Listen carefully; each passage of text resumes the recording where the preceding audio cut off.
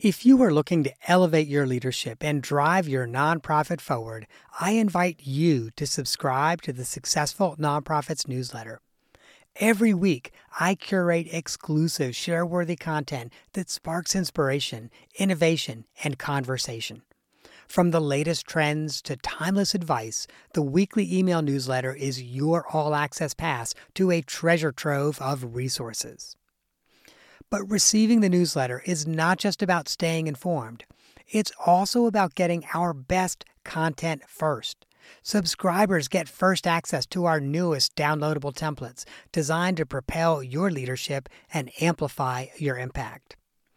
And that's not all, my friend. We are constantly working on new ways to support you and your mission. So as a subscriber, you'll get updates on our latest projects, opportunities to participate in surveys, and to say in the topics that we tackle next. You will essentially get me as a consultant, coach, and confidant in your inbox, ready to help you navigate the challenges of nonprofit leadership. So if you're an executive director, board chair, or a nonprofit leader who believes in making a difference, join me as a newsletter subscriber. Visit successfulnonprofits.com/newsletter to sign up today. And now, friend, let me take you to the episode you've downloaded. Welcome to the Successful Nonprofits Podcast. I'm your host, Dolph Goldenberg, and friends, today we are diving deep into Clifton Strengths with John Augusto. And trust me, this is an insight-packed session you will wish you heard sooner. John Augusto is an associate dean at Georgia State University and has spent much of his professional life in academia, doing research, and also finding ways that research can be applied so that actually the research that is done impacts lives today. And that's one of the reasons, frankly, why I was very excited when one of my consulting colleagues, Ellen McCarty, said, "Oh my gosh, you have got to talk to John Augusto about Clifton Strengths." So Ellen and John work together as Clifton Strength coaches, and together they have been doing consulting work with for-profits, nonprofits, and government entities using really this Clifton Strengths model. They have helped build stronger teams and, frankly, stronger team members. So today we're going to be doing a deep dive on ways to increase human potential. And by the way, that also means our potential and the potential of our teams by identifying strengths within individuals and within the organization. Hey, John, welcome to the podcast. Dolph, I'm excited to be here. I think this is going to be a really insightful session, and I'm looking forward to our conversation. Well, thank you, and so am I. And I know you and I were exchanging some messages before this recording session, and you had shared something about a young college student you were working with, and you had that student kind of have a light bulb moment about strengths. Yeah, Dolph, I've been very fortunate in my career, both at Georgia State and previously at the University of Kansas, to work with some outstanding students. And one of the things I liked about and still like about the Clifton Strengths assessment, both at Georgia State and at the University of Kansas, is that it introduces talents and strengths to a group of individuals who are starting that development arc, not only professionally, maybe they're a first-time computer science student and they're starting to identify what does it mean to be a computer scientist, but they're also developing their personal identity as well. And I think that's really important that we recognize both the professional in that young first-time student, but also that personal development. So at the University of Kansas, I was part of a group of individuals that rolled out Clifton Strengths to all first-year students. So as part of that rollout, at the orientation, we would do what I call a quick and dirty 45-minute discussion about Clifton Strengths. So I had a group of students that day in the room. It's about 40 students in the room. And we're sitting there and I'm going through kind of the nuts and bolts descriptions of Clifton Strengths. And I stop, as any good instructor does, and say, does anybody have any questions? And this young man raises his hand and he says, yeah, I have this thing called, I'm just looking at my report and I don't understand it. I said, well, tell me which one you don't understand. And he says, well, I'm looking at it, and I says, I have this responsibility, and I'm trying to figure this out. And I have this thing called a ranger. I don't know what that is. And he says, I read it and I talked to people about it like you told me to, and I still don't understand. I said, well, tell me what you like to do. He says, I came to college to play football. I said, well, American football or like real football? He says, no, no, no. I'm an American. He said, American football. I kind of got him, loosened up a little bit. And in that, I said, just started asking him questions and use the power of questions, which is, so do you play offense or defense? He says, I play defense. I said, well, what role do you play? He says, I'm a linebacker. Very, identity, very, very much there. And then I asked the question, what does a linebacker do? Now, I knew the answer, but I wanted him to answer the question for him. He says, here's my job. And he gets up and his hands start to move. And he says, my job is to know everyone's job in front of me. Like every person in front of me, I have to know what they're going to do on every play. Everyone behind me, I have to also make sure they're in the right place as well. My job is to arrange, and stops and says, oh, now I get it. My job is to arrange people in the right way, not only on the right bus, but the right people on the right bus in the right seat. And I think he just kind of had that light bulb moment of like, he saw what we call a talent theme, a ranger. He saw it used as a strength every day and said, oh, this is how I do this. But he had a name for it now. He knew what it was, but now he could name it and start to claim it as his own and say, when I'm in situations where I have to get people going, that's my natural talent. And I have to use that ranger talent to do that work. And that's my strength. What I love about that story, John, is it also, and I get this is what you're saying, but I just want to drive it home, is like, it also will help him realize, later on in life, whether I'm in the business world or I go into healthcare or the nonprofit sector or whatever, I know that this is a talent I've got. And I can, this is now like a cross-functional skill I can use. That's incredible. Well, and I think the other thing too is, a lot of times, especially with college students, but in any profession, that you walk into a job interview and they say, tell us about yourself. That's one of the most difficult questions to ask. It's even more difficult question to answer, which is, how do I tell about myself? Clifton Strengths gives you your report, your assessment report gives you your strengths. You can then talk about, here's the things I am strong at. I am very strategic in my efforts. I can make a plan and I can make a list on that plan and drive home results based on that plan, right? That's called strategic. I can think in the future. I have the ability to forecast 3, 6, 9, 12 months out and what that's going to look like, and then communicate that to the people I'm working with. That's futuristic.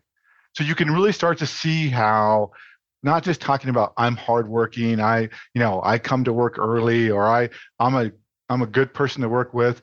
You can start to give examples with the language around Clifton Strengths. It's interesting because that's kind of what I was imagining in my head. I was like, okay, this young person who was a linebacker at University of Kansas, he goes into his first professional job interview and someone says, oh, what did football teach you? And obviously, there's the pat answer we all know. Oh, it taught me discipline. It taught me hard work. But everyone on the football team can say that. But, he can also say, oh, it also taught me how to be an arranger. And here's what that means. And here's how I'm going to bring that skill in addition to my discipline and hard work. So I love that.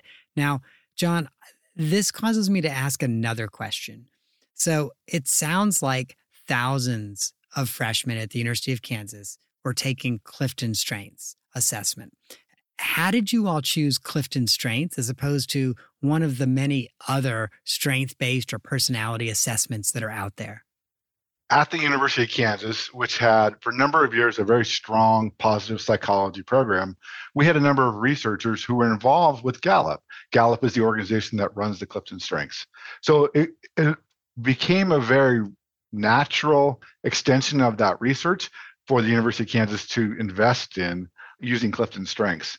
A good colleague, just a wonderful human being, Dr. Shane Lopez, did a number of great research projects with Gallup, was a close friend of mine, wrote the book called Hope. Dr. Lopez was often called Dr. Hope.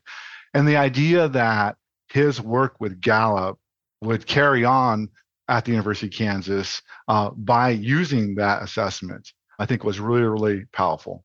And even here now at Georgia State, I work with a lot of students who are first generation, who are low income, who are students who are just trying to get that next step, that social mobility that's so key and critical. And I know, Dolph, a number of your listeners probably work in that field of providing that social mobility for those who have fewer resources. And I know at Georgia State, when I talk to students about Clifton Strengths, they get really excited because now they have a language they can talk about as opposed to, I'm hardworking, I'm this, I'm that. No, I have command, and I know I have a presence when I can bring people together and get them to see an idea.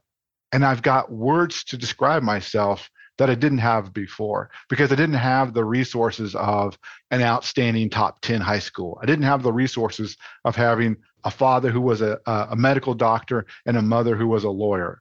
I didn't have those resources. But what I have now is the opportunity to get a great education and the opportunity to use my strengths on a daily basis. That's awesome.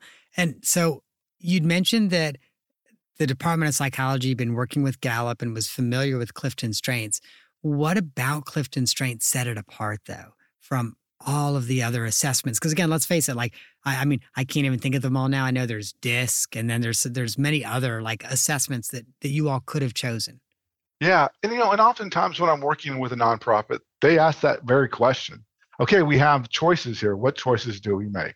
And two things that we like to talk about, Ellen and I both talk about this. The first thing is that, there are many assessments that will tell you who you are. You're this color, or you're this on the ENTJ, or whatever and I'm not as familiar with those as probably as I should be. But for me, when I talk about Clifton Strengths and why a nonprofit should use Clifton Strengths, I really want to focus in on, it tells you as the organization how your people make their way through the world. In other words, it focuses on 4 key aspects. It focuses on those who do things, right? Those executing things that we have to do in any organization. Those of us who have strategic thinking, right? Those individuals who can, I say, think their way through a problem. And those are incredible talents that you need in a nonprofit. You have to have a group of folks who influence. We always talk about the nonprofit world as having impact. One way that you can have impact is you influence the decision makers, you influence the policymakers, you influence the clients you work with. And then the last one that I think is really important is the relationship building. Ellen calls these the heart people. These are the people who really get and understand the mission, the value, and they can express that, and they create those relationships that matter so much in the nonprofit world. So when nonprofits look at the options they have, I say Clifton Strengths allows you to understand and appreciate that in very specific ways. The other reason why I think nonprofits should invest their time and energy into using the Clifton Strengths assessment, and why I believe in it, is that developmental aspect of it. Because it's not enough to say, I'm an achiever, you're an achiever, we're achievers too. I see that a lot. Organizations go, oh, you've got your strengths on your nameplate outside your office, or you do an event and you run around, have fun. That's great. That naming process is great. When I work with organizations, I also want them to claim there. I want them to say, this is how it shows up. And this is really important, because that really starts to say, not only I have achiever and you have achiever, but this is what my achiever looks like in relation to the other 4 or 5 strengths I have that are my top strengths. The last part of that, though, and that's where the organization really gets the benefit, the bump, if you will, from using Clifton Strengths, is that ability to aim with an individual and say, where do you see yourself in 6 months, 12 months, 2 years? And to have a really strong development conversation is, how are you going to use your strengths to get there? What are your 12-month goals, and how can we use your strengths to get there? And then take it out of the individual into the organization or to the team and say, as a team, here are our talent themes. Here's where our strengths show up. And really start to understand and appreciate how those strengths can show up as a team, and then push towards those goals. Aim those strengths towards the goals that you have as either an individual, a team, or an entire organization. Can you share a story about an organization you worked with and kind of took through that process? Yeah, I'll share a story of a recent organization that we work with. This organization is throughout the metro Atlanta. They do phenomenal work.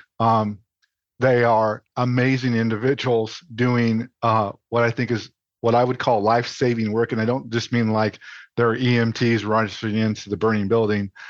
Every day they show up and do phenomenal work in the lives of human beings.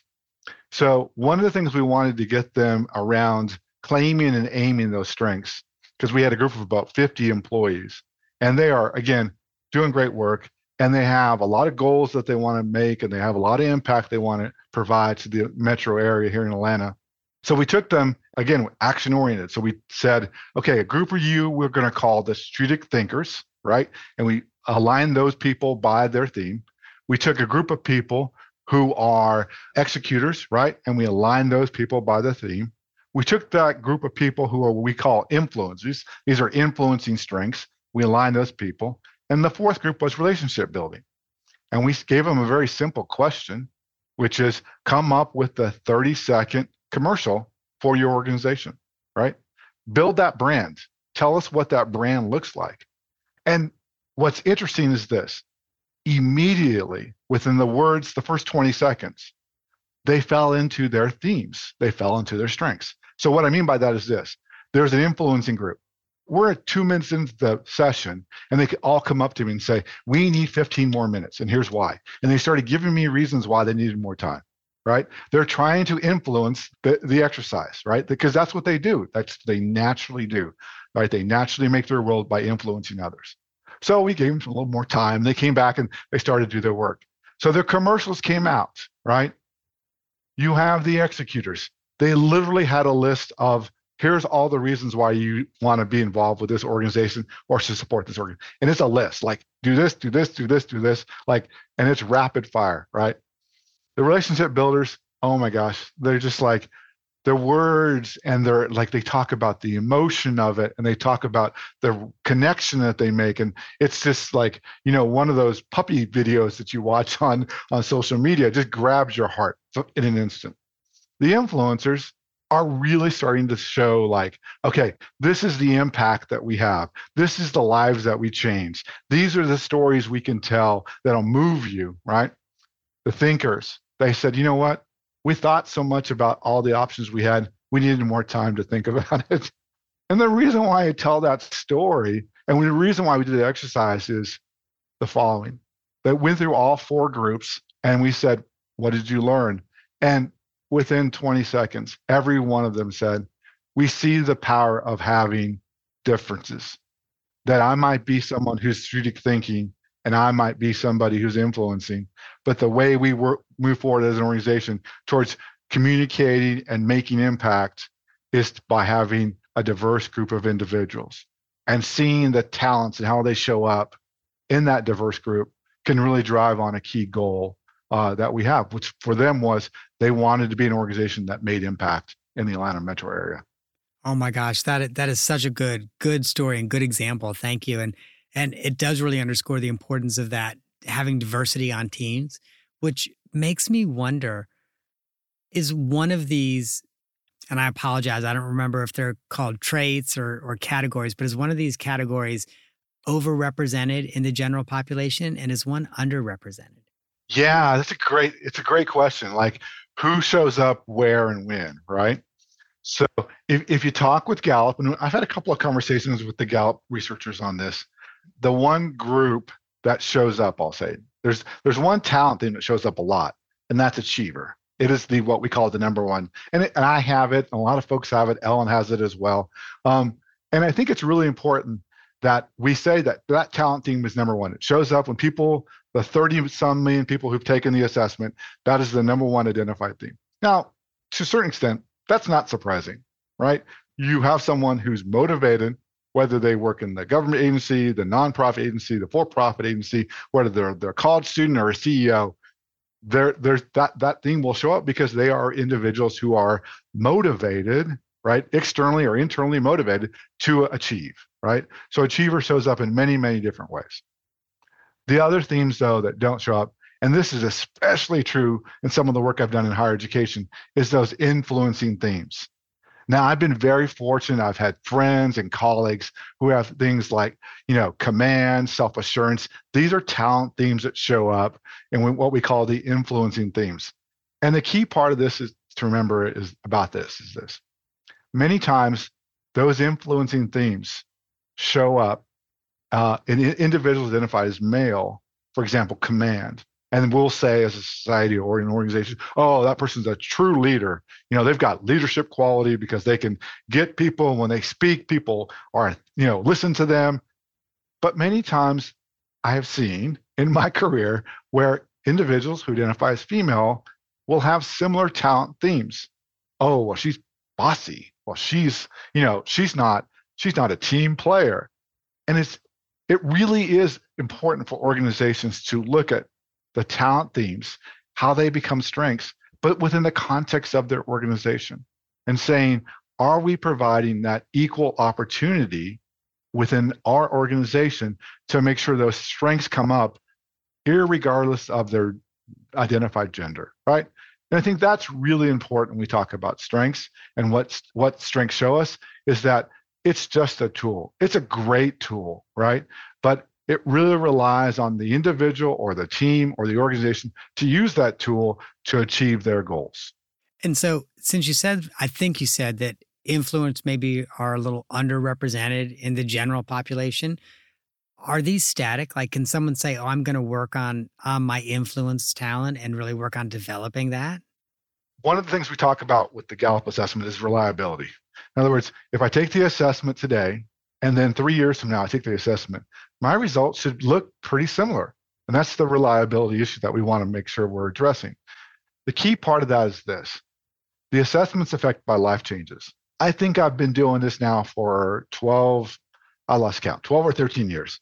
I've only had one time where someone said to me, John, I took the assessment, and then many years later, I took it again and had different results. So here's the specific example. She took it as an 18-year-old freshman at Baylor University, right? Right out of high school, took the assessment, learned her top 5. In fact, really got excited about her top 5. Many years later, as a working professional, where she had gone through a PhD program in New York City, right? She had moved twice for different job reasons, and now she was at the University of Kansas. Well, her 34 shifted entirely. And I was like, how'd that happen, Katie? And she said, well, here's how it happened. I did this, I did this, I did this. So she had a major shift in her life a couple of times, and that reoriented her to that. For the most part, what I see a lot when I talk to folks who've taken it multiple times is they say, I had a strength that was like at 9 or 10, and now it's become like top 5, like responsibility for me. Before I was a father, responsibility was probably 33, but you get that fatherhood vibe, and you see that little one in your hands, and you realize this human being is on you, is going to depend on you for the next umpteen years. And so now if I look at my results, responsibility is in my top 10 easy, right? It was probably 11 or 12 before fatherhood, all joking aside, and it just got pushed up because it's something I have to use. The other thing is this. I look at my strengths report and I tell people to do this.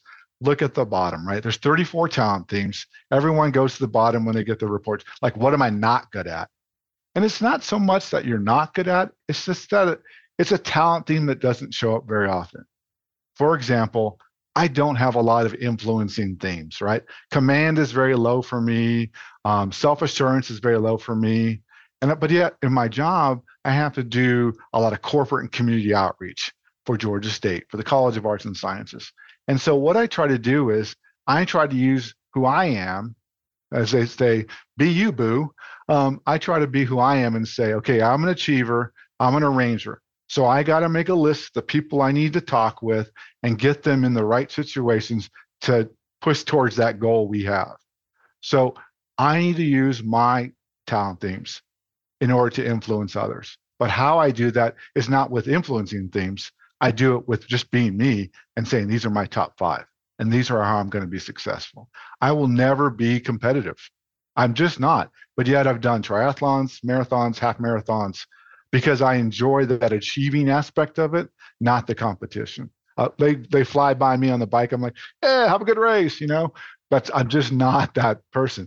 But my colleague who does these, uber competitive, uber competitive, top five, competition theme. It is a strength, and I love being around that because I learned so much about it because that's not me. Yeah. Yeah. So that also makes me think. I know oftentimes when we do an assessment like Clifton Strengths, we're doing it in a workplace or we're doing it at school or someplace like that. How can we apply like those top five strengths? You mentioned, hey, really focus on the top five. Having the knowledge of those top five strengths, how can we apply that in our personal lives and our personal relationships and also our community involvement?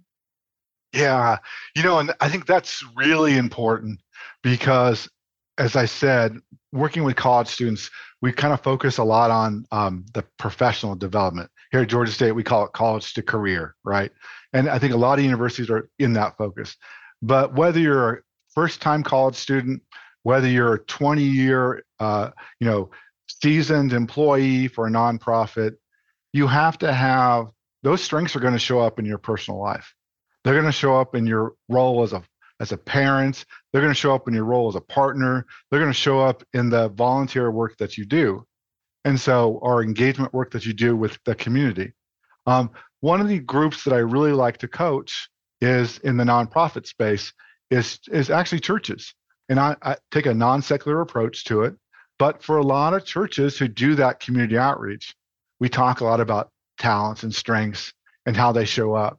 But whatever type of nonprofit you're working with, I think it's really important to sit back for a moment and say, who am I and why do I do this work? So why am I a father? Why do I volunteer with this group? Why do I care about Atlanta Food Bank, who my colleague and I just had brunch yesterday, Elizabeth, and we were talking about some of the things that she's working on. Like, those are the programs I care about. So why? Why is that? And then express that and think about that in your own strengths. So I know, for example, for me, as a father, as an arranger and developer, it was all about how can I put my kids in the best situation to learn? How can I put my kids in the best situation to maybe make mistakes with the support of parents who love and support them, but also can get them into, okay, now what did you learn from that? And how did you grow from that? And I think it really is important with our partnerships because a lot of times, whether it's a romantic partnership or a professional partnership, we start to take things for granted, right? And Elle and I have a great story about this where, she has focus in her top five and she will get like extremely focused when we're working together. And sometimes I have to tell Ellen, stop, look at me, take a step back, you're going at 90 miles an hour and I'm only doing 60. So, keep me in the loop here as we go along. And it's just that ability to see that person in very, very special ways. I'll tell a last story. So I was married for 25 years to an amazing human being, and she is still honestly my best friend. We have three amazing children. I'm so blessed and so grateful that they are in my lives. But I always say to my friends when they ask, oh, you're divorced, I'm sorry, that sort of thing. I say, you know what? I say, the last 7 years of my marriage were some of the best years of my marriage. And they're like, what? That doesn't make sense. I said, when we took the assessment together, we got to see each other in a whole new light. And I got to see and kind of revisit why I was attracted to her in the first place and what made us so unique together. Because we were opposites in many, many ways and still are to this day. But her drive, her self-assurance, her command that she has, she walks into a room and instantly people know she's the go-to person. Whereas I have to walk in the room and I have to work the room and arrange the conversations and develop those ideas, right? Because we just approach life two different ways because we're two different people. So I do think that whether you have a partner that you're working with, whether you have a organization that you're working with and you're passionate about, knowing why you work with that person or that organization, and then using those strengths to help you do that, it's just a powerful combination. Mm.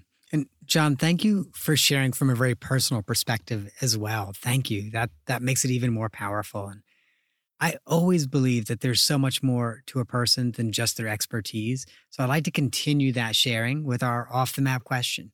And so you mentioned triathloning, marathoning, half marathoning.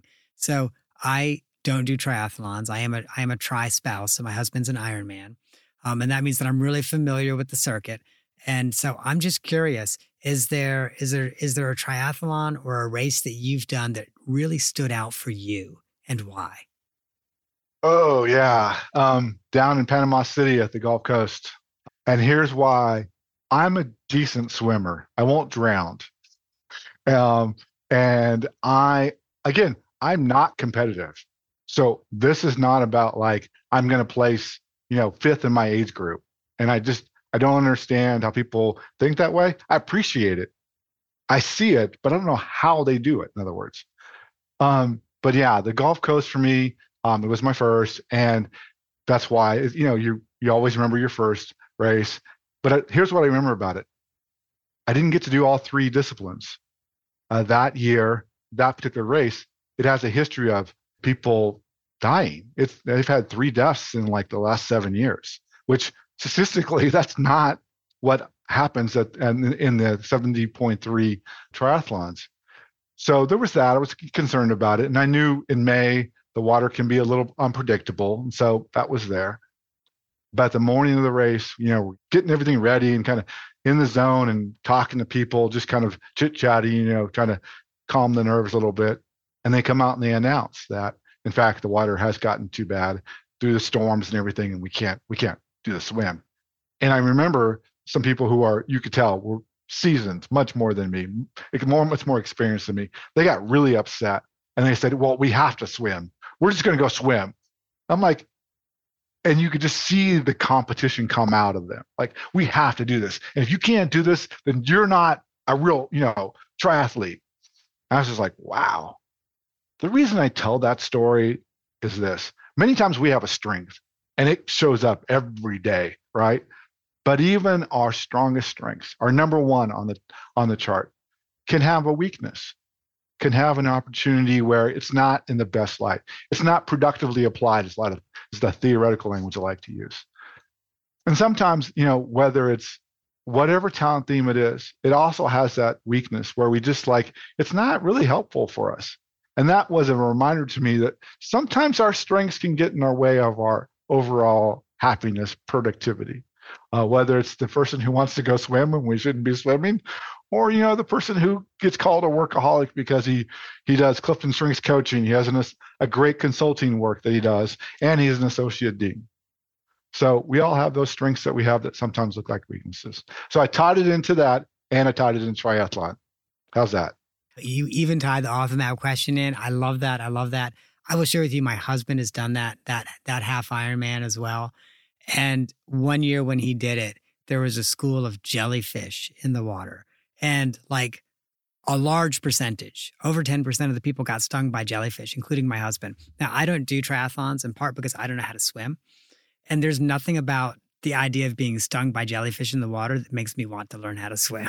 I'm just like, no, no way, no way, no way.